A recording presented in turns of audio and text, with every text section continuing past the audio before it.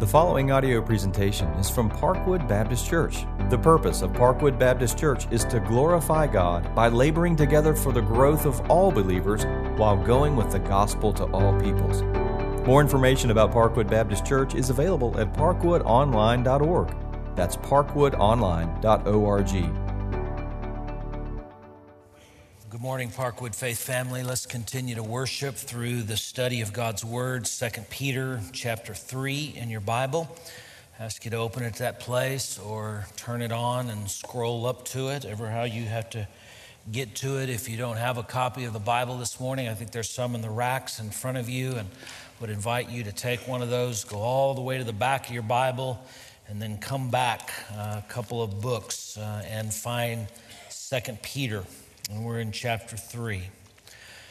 I want to begin reading with verse 1. I read this last week, but we didn't finish this section, and so I want to read it, verses 1 through 10, and then we'll walk through it together and see what God has to say to us. 2 Peter chapter 3, beginning with verse 1. This is the word of the Lord.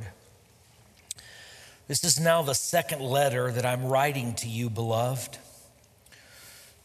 Notice Peter's use of the word beloved, speaking pastorally, shepherding people. He earnestly loves them and desires them to get this. And through his writing, this is what God is saying to us.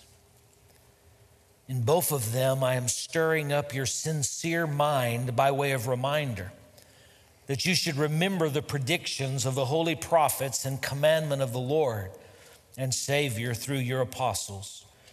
Knowing this, first of all, that scoffers will come in the last days with scoffing, following their own sinful desires. They will say, where is the promise of his coming? For ever since the fathers fell asleep, all things are continuing as they were from the beginning of creation. So Peter responds to that argument and says they deliberately overlook this fact that the heavens existed long ago, and the earth was formed out of water and through water by the word of God. And that by means of these, by means of water through the word of God, the world that then existed was deluged with water and perished.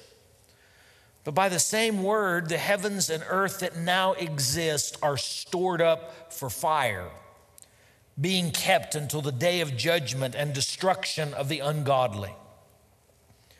But do not overlook this one fact, beloved, that with the Lord, one day is as 1,000 years, and 1,000 years is one day. The Lord isn't slow to fulfill his promise, as some count slowness, but is patient toward you, not wishing that any should perish, but that all should reach repentance. But the day of the Lord will come. It will come like a thief, and then the heavens will pass away with a roar, and the heavenly bodies will be burned up and dissolved, and the earth and the works that are done on it will be exposed. I think there are a number of things that can cause us to begin to second guess the fact that Jesus promised that he will come back.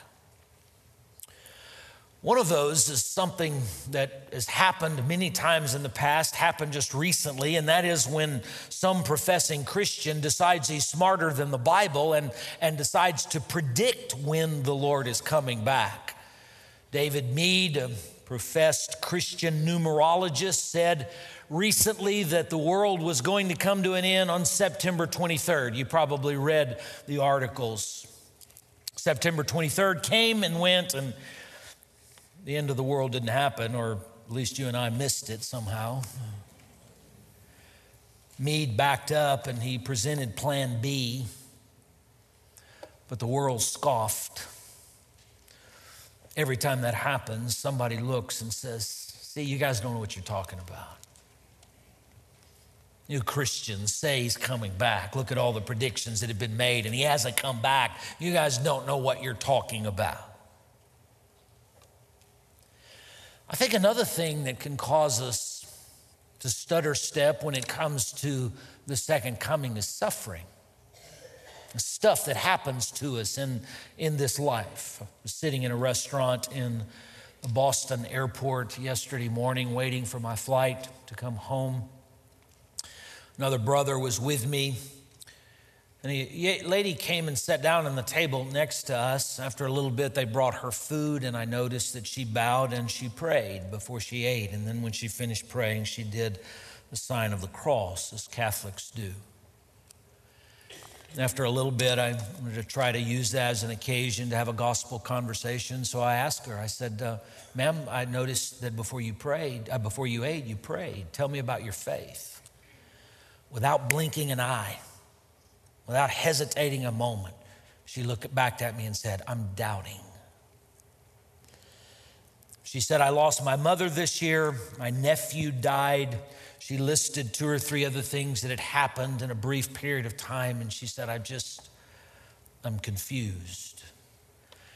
And I was reminded about how difficulties and suffering sometimes can cause us to wonder, is it real? Is Jesus coming back? Top of that, we hear the critics and the skeptics tear down the gospel and dismiss God and anything related to God. And I think God knew and knows that there will be times when we find ourselves at places where we're wondering, I wonder if they're right. Is it real? And so that's why we have 2 Peter chapter 3, verses 1 through 10. Peter, under the inspiration of the Holy Spirit, writes. He writes to us, he writes to his beloved, people of faith who know Christ, who can be caught up in all of the cynicism and the skepticism and the doubting and the scoffing and be persuaded sometimes and maybe stutter a little bit in our faith. And so he writes and he puts 3 certainties on the table that he wants us to remember. I think he's talking about 3 truths that he was confident Christians know. And I'm confident that you know. And he says, I want to remind you about these things. Certainty number 1, we looked at it last week, and that is when it comes to the reality that Jesus will come again, God's word says it. In other words, church, don't forget your Bible. This is what Peter says in verse 2. I'm reminding you, he said, I want you to remember the predictions of the holy prophets and the commandment of the Lord and Savior through your apostles. If you were here last week, you know we looked at each of those categories, the Old Testament prophets, Jesus, and the apostles, and we saw consistency in all of them, just with some representative verses that they spoke and they speak of a day when Christ will come back, the culmination of the day of the Lord. This is what Peter's doing, knowing that sometimes we get frustrated and we may doubt a little bit and wonder a little bit. And he comes and he says at this point, don't forget your Bible. Don't forget the testimony of your Bible. Don't forget the testimony of those Old Testament prophets. Don't forget, Jesus talked about it. Don't forget, we as the apostles, Peter said, reflected on it and reaffirmed that reality. Don't forget what your Bible says. Beloved, listen to me. What we're talking about here is faith. You understand that faith in the Bible is different from the way the world thinks about faith. Contrary to popular opinion, faith is not a leap in the dark. It is a leap in the light. Faith is not something that you just believe something hard enough so it's going to happen. You know, you may be going through a difficult time. Somebody says, oh, just have faith. It's like as if we could muster up enough within ourselves to believe something strong enough that it has to happen. And that leads to all kinds of messed up ideas about faith. Somebody who doesn't have any money in their bank account says, well, I'm just going to write this check anyway, and I'm just going to have faith that God's going to provide the money. Listen, that's not faith, that's fraud. Or we go out on the interstate out here and we say, you know what? I'm just going to close my eyes. I'm going to walk across and I'm just going to have faith that God's going to protect me. That's not faith. That's foolishness. Faith always has to have an object. This is why it's a leap in the light. You don't just have faith. You have faith in something. And you know what Peter's saying right here? He's saying, trust what your Bible says. Even if you don't feel it. Even if you don't see it. Even if the circumstances seem to be pointing in the opposite direction. Have faith, Peter says, by remembering what your Bible says. This is what faith is. It's not a leap in the dark. Faith is God says something, He speaks, and we respond. God speaks and we say yes, even when we don't feel it. This is what it means to walk by faith and not by sight. Sight tells me that this is not going to happen. It's been 2,000 years since He said He was coming, and you know what? He hasn't done it yet. My sight tells me this is not going to happen. Peter comes in and he says, remember what your Bible says. Remember what God says. That's what faith is. God speaks, and I say, you know what? I don't feel it. I don't see it, but you know, you're God and I'm not. I'm going with you. That's what faith is. And that relates, by the way, to every issue, every temptation we face. Our bodies are telling us to do something else, or driving us to have sex outside of marriage, or to be materialistic, to exercise greediness, to eat more than we should. This is what we feel. This is what our bodies are telling us to do. And yet God's word speaks to those situations. He says, do this or don't do this. And we look at that and we say, okay, that's what God says. This is what I feel. These are my circle. But you know what? He's God and I'm not. I'm going with Him. And so Peter comes to this place right here and he says, don't forget your Bible. Don't forget what God says. And God says Jesus is coming back. He didn't say when. He didn't say we would be able to predict it or put it on a calendar, but He said that He would be back. Don't forget your Bible. God's word says it. But then Peter comes back on the other side and he says, let me tell you another reality. God's enemies are going to scoff at it. And this is what was happening in this situation here. It's certainly happening in our day, and this is what he's talking about beginning in verse 3. Know this, first of all, Peter says, scoffers are going to come. They're going to come in these last days with scoffing. Don't forget, the last days have been the period ever since Jesus returned to heaven. Between that time and the time He comes back, all of those are the last days. Be careful, be very careful about saying, oh, we're living in the last day. Well, yes, we're living on the last day. Make sure you know what you're talking about. We've been living in the last days ever since Jesus left this earth and went back to heaven. That's what he's talking about here. This is what characterizes the life that we live in.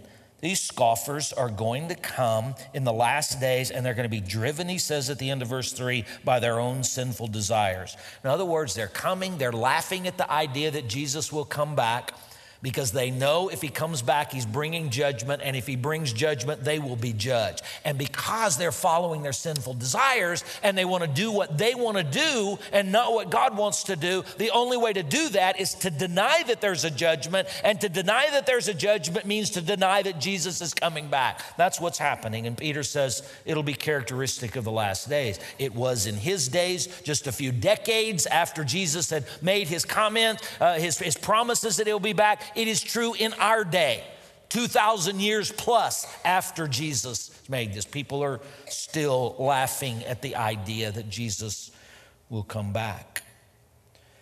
So here he tells us about one of their arguments. They say, where's the promise of His coming? Verse 4, you Christians say that Jesus is coming back. Where is it? I mean, when these words were written, as I said, just a couple of decades, I mean, imagine how that's escalated and multiplied in our day. 2,000 years, where is it, Christian? You people are foolish. And the rationale that is given is, ever since the fathers fell asleep, all things are continuing as they were from the beginning of creation. We're living in an orderly universe, they say. Sun comes up every day and it goes down every night. We have fall, and after fall we have winter, and after winter we have spring, and after spring we have summer, and then guess what? Fall comes again, and it all starts over. And this just keeps going on and on and on. There is nothing supernatural that is going to interrupt that. This is the universe that we live in. This is their argument. Then Peter comes back with a third certainty in verse 5. And basically he says, you know, it's true that we live in an orderly universe. There are laws that have been put in place that we live according to. And yes, there are seasons, and yes, there are cycles, and yes, there are regularities. But, he says, beginning in verse 5, you forget that God's nature supports the idea that Jesus is coming back. And beginning with verse 5, Peter identifies 4 attributes of God. 4 attributes of God that say this is not only a good possibility, it's a reality. And so we started talking about them last week. We only got to one of them, and that is that God is sovereign. In verse 5, he says they deliberately overlook this fact. Interesting, is an indication that somebody knows something, they see something on the pages of Scripture, but they dismiss it intentionally. Why? Because remember up there in verse 3, they're following their own sinful desires. Be careful about throwing stones at these scoffers. I said this to you before. We do the same thing, don't we?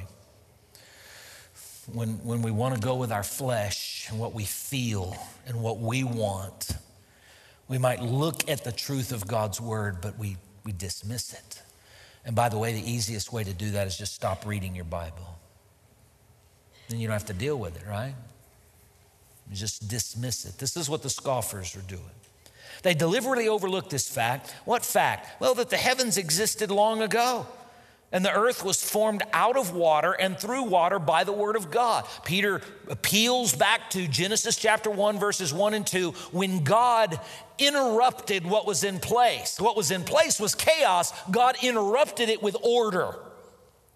And he created the universe we know it. Peter says, that's example number 1. You guys that are saying nothing supernatural like the second coming will ever happen because we live in this orderly universe, you forget that history bears out, the Bible bears out that God has actually interrupted this thing before. That's example number 1, creation. Example number 2, the flood in Noah's day.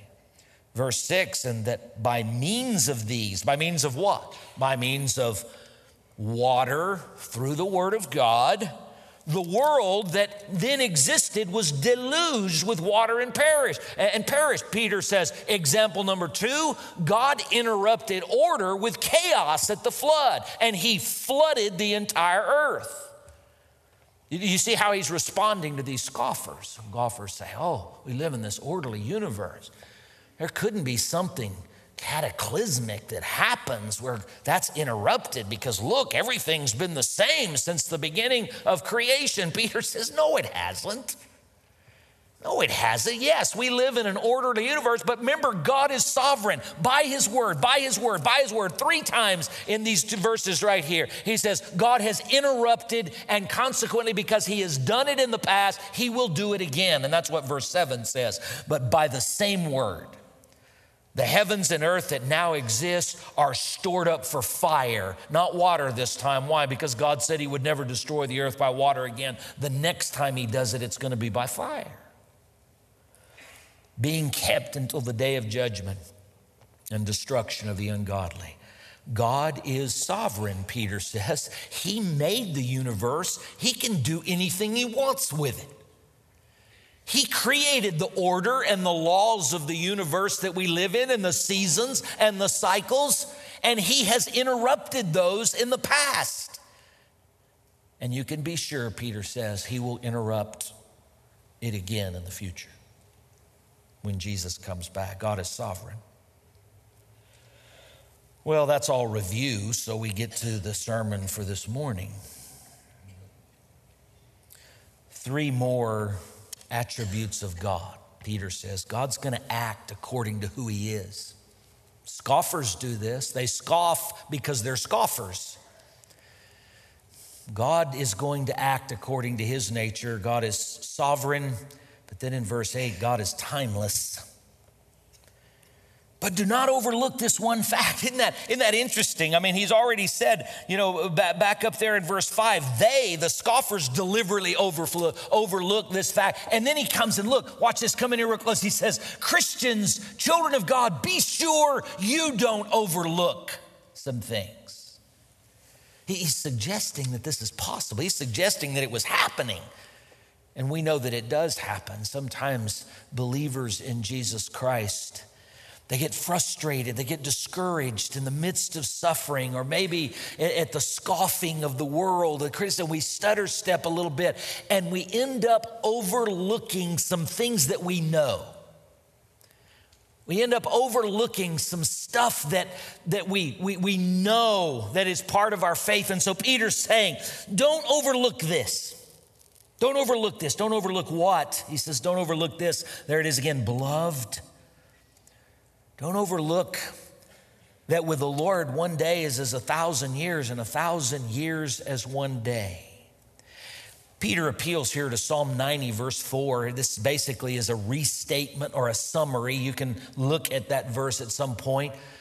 But just know that what Peter is doing is he's going back and he's saying, look, you don't overlook what you know. Don't overlook what the Hebrews have known for centuries and has been passed on to you in the gospel. Don't overlook the fact that God doesn't relate to time the same way we do. This is what he's saying. So what does that mean? Well, we relate to time with past and present and future. And, we remember things in the past and we look back on them and we study history. We live in the present, and so we know what is going on here. We look forward to the future and we plan for the future. And so we have time. But Peter comes and he reminds us of something we know. And that is because God is omniscient, he knows everything. And because God is omnipresent, he is everywhere present at the same time. I mean, that's enough to boggle your mind right there. He says, we know this about God because this is true about the nature of God. He doesn't relate to time the same way we do. He doesn't relate to time in the sense of past and present and future. And I hope that's wrecking your thinking a little bit, because it ought to. You say, Shaddix, you really understand that? No, I don't understand it. That's why he's God and I'm not. And that's the whole deal here. Peter is saying, don't overlook this. Don't forget that fact that he's God and you're not. And here's what Scripture teaches us about God. He's omnipresent. He is omniscient. And he doesn't relate to time the same way we do. And consequently, Peter says, again, citing Psalm 90, verse 4, with the Lord, one day is as 1,000 years, and 1,000 years is one day. Do the math here, beloved. We look back and we say it's been 2,000 years since Jesus said this. Well, according to these calculations, it's only been a couple of days. If for the Lord, one day is as 1,000 years, and 1,000 years is a day. Peter says, don't forget what you know about God. When you get frustrated, when you get discouraged, when you second guess this whole thing, remember that God is sovereign, and remember that God is timeless. So this whole thing of, well, it's been 2,000 years, since Jesus was here, and surely if it was going to happen, it would have already happened. Peter says, not so much. God's timeless. Doesn't relate to time the same way we do. God is sovereign. He is timeless. Look at this one in verse 9. God is merciful. Peter knew that a lot of his critics and critics of the gospel were saying God's impotent. If he was going to do this, He would have already done it. If he could do it, he would have already done it. But maybe, and they're saying maybe the same things that those prophets of Baal said to Elijah on Mount Carmel. Maybe God's taking a nap. Maybe he's on vacation. And be careful of thinking this is foreign. Isn't this what happens to us sometimes in the midst of sorrow and struggle? When we begin to think, where is God? Where is God? I think this woman that I talked to in that restaurant yesterday, this is what she was saying. Where is God in all of this? She's dragging his feet. And so Peter says in verse 9, the Lord isn't slow to fulfill his promise. He's speaking specifically of the promise of the second coming. He's not slow to fulfill his promise, as some count slowness. Some obviously refers to the scoffers, but certainly applies to any of us that might look and say, why hasn't he come? 2,000 years it's been. Why hasn't he come yet? He says, God's not slow to fulfill his promise, as some count slowness. You know what the scoffers were saying? God is slow because he can't do this, and he won't do this. God's not slow as some men count slowness, but here it is, look. But instead, he's patient toward you. Why is he patient toward you? Because he's not wishing that any should perish, but that all should reach repentance. Language of the New Testament, the word translated perish in my English Bible is a word that's used in Scripture for eternal damnation. This is what he's talking about. And hear the word of the Lord this morning. Hear what it says. He's patient toward you, not wishing that any should experience eternal damnation, but that all should come to repentance. Never look and say, God, where are you? Why haven't you come back? Why are you letting this all happen? Peter says, God's not slow as we count slowness. Meaning that we think, man, he's missed the date. He's not paying attention. Maybe it's gotten out of hand, and God can't handle it. Peter says, no, God's not slow as some men count slowness. Instead, he's being patient. He's being patient with you and with me. He's being patient, he says. He's patient towards you, not wishing that any should perish. Peter is appealing to what God said about himself in Exodus chapter 34, when he said, the Lord a God is a God of mercy, and he is merciful and gracious, slow to anger, and abounding in steadfast love and faithfulness, keeping steadfast love for thousands, forgiving iniquity and transgression of sin. Peter is appealing to that, saying this is the character and nature of God. Moses appealed to it in Numbers chapter 14 when he was praying for the children of Israel, praying that God wouldn't destroy him. He said, oh, God, don't you remember what you said about yourself over there in Exodus chapter 34? You're a God that is patient and loving and slow to anger and forgiving. This is what Jonah appealed to in Jonah chapter 4, when you remember Jonah had run from God and got on that boat, ended up getting swallowed by a fish. And when God was debriefing him on all of this, Jonah came back and said, let me tell you why I left, because I knew Exodus 34. I knew that you were patient and kind and we were gracious, and therefore you wouldn't judge the Ninevites, and I didn't want any part of that. Everybody knows the Hebrews knew this. These Christians knew this, that God is merciful. He's patient. Isn't it interesting? We never hear this from the skeptics today. What we hear is, well, if God was a loving God, he wouldn't send anybody to hell. If God was a loving God, he wouldn't allow all of this suffering to go on.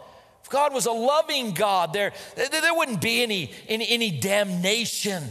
Those are the things that we hear. We hear that stuff, but we never hear anybody talk about verse 9. We never hear anybody say the reason that God is letting this go on, the reason he hasn't come back yet, the reason he is delaying is because he loves you and he is merciful towards you and he wants you to come to repentance. This is what God says, and this is what he's doing.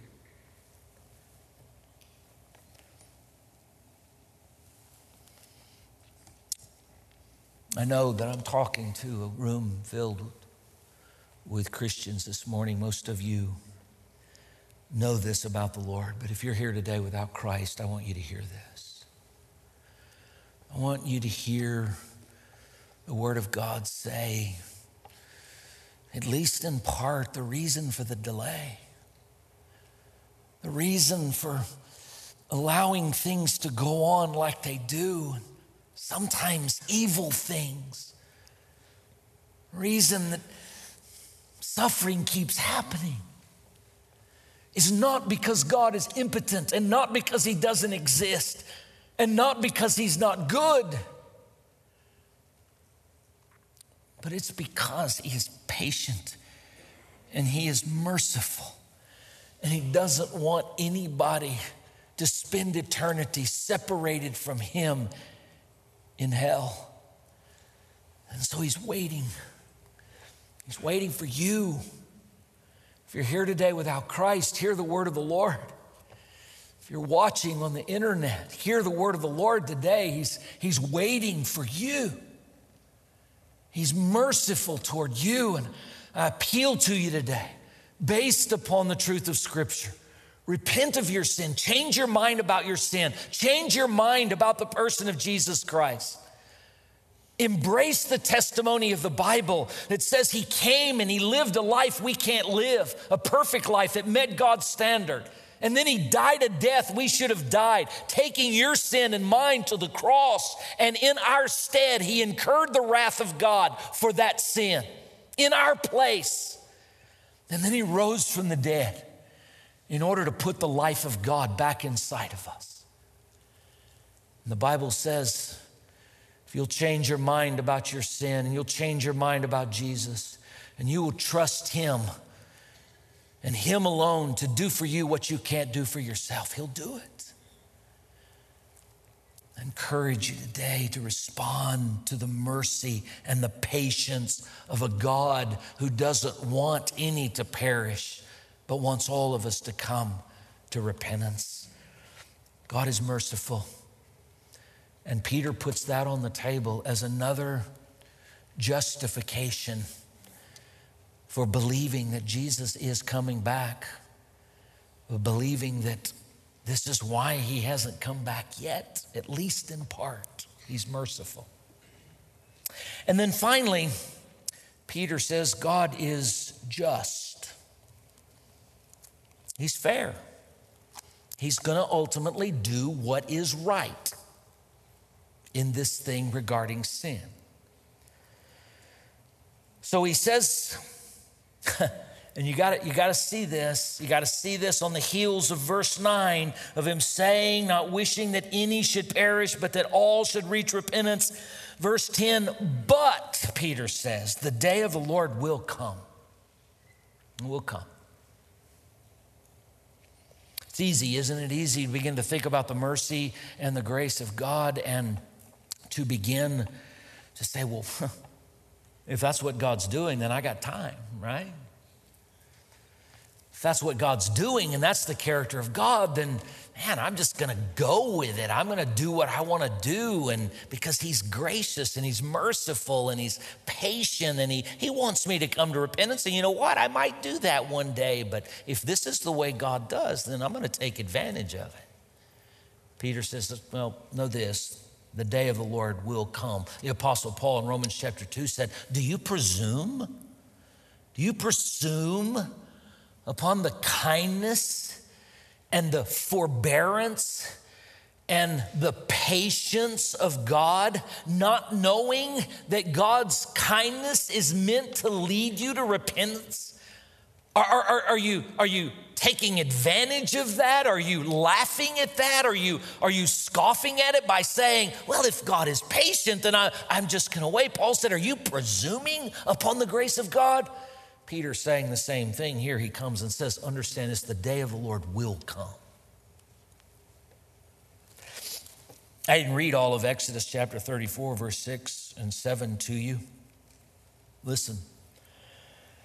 The Lord, a God merciful and gracious, slow to anger and abounding in steadfast love and faithfulness, keeping steadfast love for thousands, forgiving iniquity and transgression and sin, but who will by no means clear the guilty.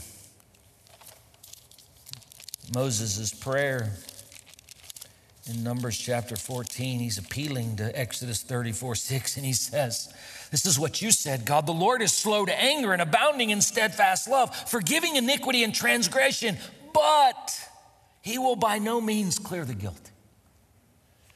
You understand that God will never be able to be completely in the right if he lets anybody get a get out of jail free card when it comes to sin. He will never be righteous. He will never be just if he gives anybody a pass on sin. And this is what confuses people. Try to reconcile his patience and his mercy and his grace, and he's waiting, he's delaying. But, Peter says, the day has to come when sin is judged. And that's where he brings us in verse 10 here. The day of the Lord will come. It is definite. It will come like a thief. In other words, it will be unexpected. Got to remember this when we presume upon the grace of God and say, well, I'll wait. It will be like a thief. Peter didn't invent this analogy. Jesus had said it in Matthew 24 and Luke chapter 12, that he would come as a thief. He said it again as recorded in Revelation chapter 3 and Revelation chapter 16. The Apostle Paul said it in 1 Thessalonians chapter 5. He said to the Christians, you know that when Jesus comes, he's going to come as a thief in the night. And people are going to be saying, peace and safety, everything's okay. You know, the analogy is very simple. No thief ever texts you in the afternoon and says, hey, about 2 a.m, coming to your place to get your stuff. Oh, no. The success of a thief is surprise, a lack of expectation and readiness. And Peter says, this is the way it's going to be. Listen to me. Not because Jesus is trying to trick anybody. Some of you may be sitting there and saying, well, he's going to come and trick us, catch us by surprise. He's telling you it's going to happen. This is what's so important about this. Jesus isn't tricking anybody. What he is saying is this is a day of mercy and grace, and the opportunity is here. Take it, because when he comes, people who have put it off and people who have rejected it and people who have delayed are not going to be ready for it. It's definite, it's unexpected, and it's going to be cataclysmic. It's going to be devastating. No, it's going to be destructive. The heavens will pass away with a roar, and the heavenly bodies will be burned up and dissolved. He's already said this in verse 7, the earth and heavens that now exist are stored up for fire, he says. He'll say it again in verse 12, the heavens will be set on fire and dissolved, and the heavenly bodies will melt as they burn. You say, what's all that going to look like? I don't know.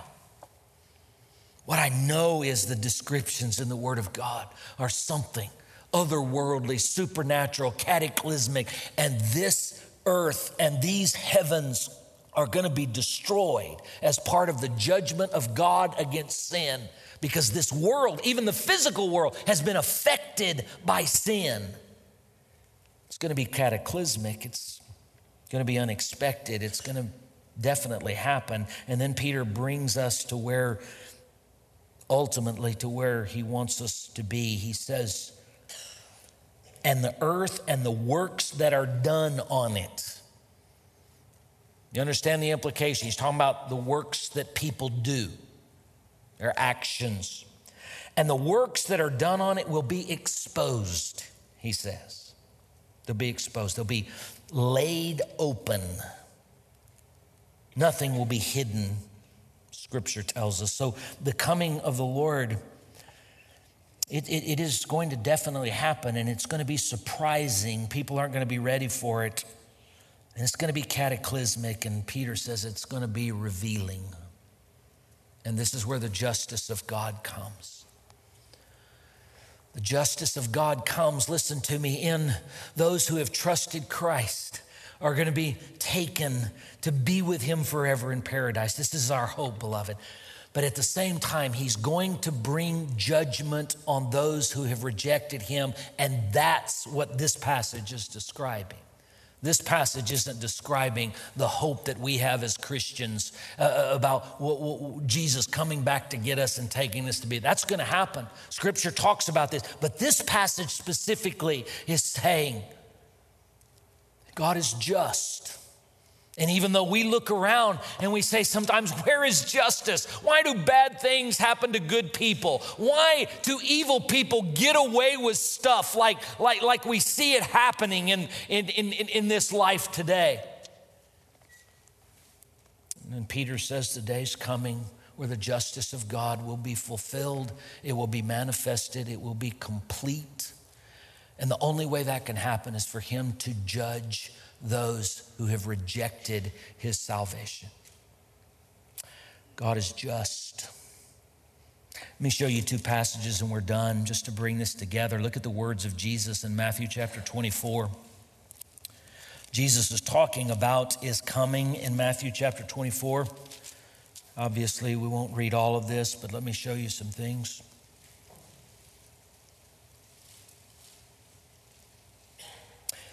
Matthew 24, beginning in verse 29, immediately after the tribulation of those days, look at this. The sun will be darkened and the moon will not give its light, and the stars will fall from heaven and the powers of the heavens will be shaken. This was not a new idea. The fact that Jesus' coming would be cataclysmic, would be catastrophic.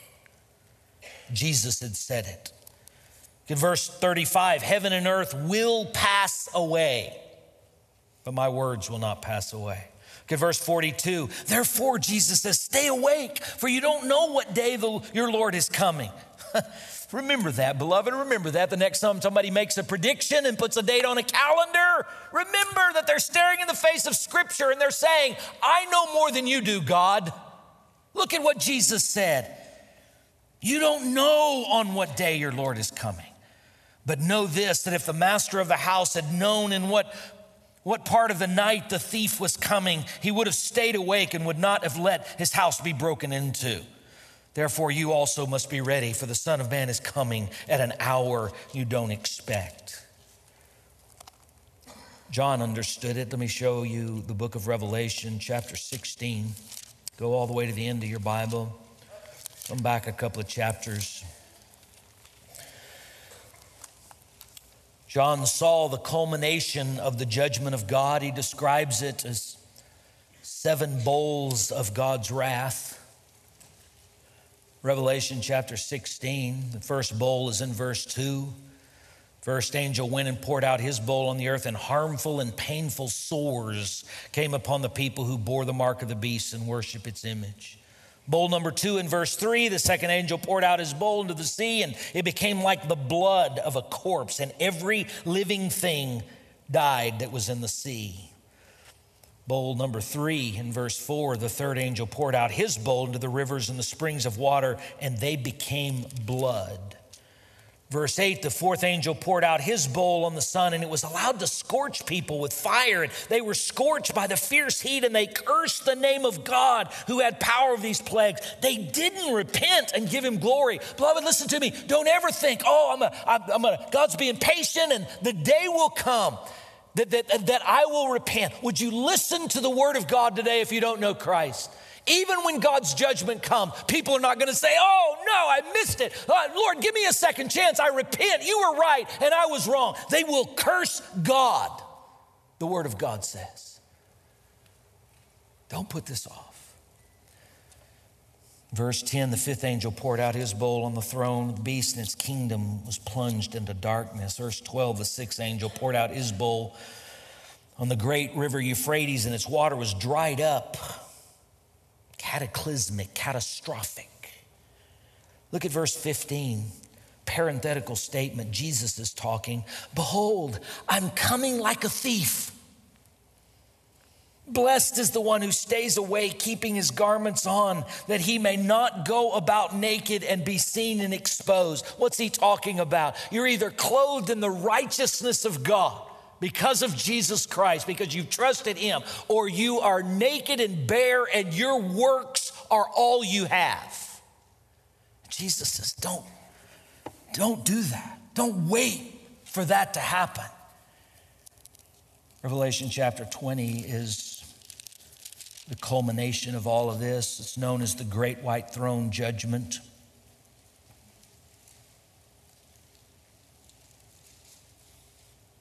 Verse 11, I saw a great white throne and him who was seated on it. From his presence, earth and sky fled away, and no place was found for them. Catastrophic, cataclysmic. And I saw the dead, great and small, standing before the throne, and books, notice plural, were opened. And then another book was opened, which is the book of life. And the dead were judged by what was written in the books according to what they had done. Same thing Peter says. It comes to bring judgment on the earth and those based upon the works that they had done. Verse 13, the sea gave up the dead who were in it. Death and Hades gave up the dead who were in them, and they were judged, each one of them, according to what they had done. In other words, nobody gets a pass. Nobody gets a pass from everywhere. Then death and Hades were thrown into the lake of fire. This is the second death, the lake of fire. And if anyone's name was not found written in the book of life, he was thrown into the lake of fire. Do you understand what's happening? You've got several books, and those books in it are listed the names of the people who have rejected Christ and the works that they have done. And then there's another book, interestingly, only one, indicating fewer people. And in that book is written the names of the people who've realized that they couldn't do it on their own and their works weren't good enough. And so they trusted Christ, and he put his life back inside of them, and God wrote their names down in the book of life. And what's being described here is a judgment.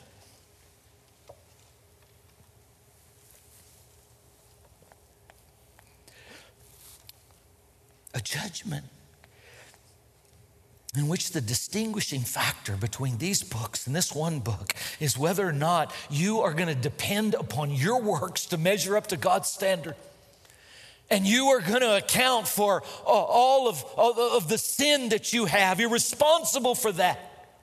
It's the difference between that and having your name written in the book of life because you realized at some point that you couldn't do it on your own. You couldn't measure up, and that Jesus did it for you. And so you trusted him, you repented of your sins, and you trusted him to save you and to put the life of God back inside of you. And so the question you have to ask yourself this morning, am I going to stand before God and depend upon my works to be good enough? Or am I going to trust Jesus and what he's done for me? So that my name's written in the book of life, and I don't stand before God on my own merit, but the merit of Jesus Christ. And when God opens that book, he opens these books and he looks down and he finds a name, and there is written all the things this person is counting on to get them into heaven, and all the things this person has done that were disobedient to God. And that's what they're going to be judged on. But over here, he's going to open this book, and there's going to be the name of a person, and beside it is going to say Jesus, and beside it, the name of the next person is going to say Jesus. And on down, Jesus, Jesus, Jesus. This is the book of life of people who have the life of God because they've depended on Christ and not on themselves. If you're here today without Christ, hear the word of the Lord today. Hear the gospel. Know that he has done for you what you cannot do for yourself. And I pray right now, it's your seat there in your home or as you're driving, even if you're listening to this, in your heart of hearts, repent of your sin and trust Jesus and Jesus alone to save you. I invite you to do that. If you're here this morning in this place, in this room, I'm going to pray and we're going to stand and sing. And when we do, there'll be pastors here at the front. And these guys are here for you. And I want to invite you, if you're trusting Christ for the very first time today, I want you to come and to one of these pastors and let them know. Walking this aisle, coming to a pastor doesn't save you. It's what happens in your heart. But these brothers want to pray for you and they want to encourage you. So I invite you to come and just tell them, I want that. I'm doing that. I'm trusting Jesus. I want to become a Christian. However you want to say it. Or maybe you've got questions. You come and ask your questions of these brothers. But beloved, listen to me. I plead with you. I appeal to you. Don't live your life to depend upon you standing before God based upon your own works, because it won't work. It won't work. Trust Jesus today. Christians, be strengthened in your faith. The winds and the criticism will blow, it will come, it will go. Sometimes the doubts will settle in. Don't forget your Bible. Know that scoffers will come. And remember the nature of God. Remember that He will act based upon His nature. Let's pray together. God, thank you for helping us with this. Thank you for not leaving us in the dark about your coming. We worship you, Lord, today as a gracious and kind and patient God. And that's how you're manifesting yourself right now. And we rejoice in it. We pray you would impress that upon some who don't know Christ today. Pray you would illuminate minds and stir hearts and change wills. And pray you would save some men and women, boys and girls, even during this hour, Lord. I pray you would strengthen the faith of your children. God, strengthen my faith. God, help us to be established in the confidence that you are going to do what you said and Jesus is coming back. We rejoice in that, Lord. We look for it. Thanks for listening to this audio presentation from Parkwood Baptist Church, located in Gastonia, North Carolina. Please feel free to share this message with others. For more information about Parkwood Baptist Church, visit parkwoodonline.org. That's parkwoodonline.org.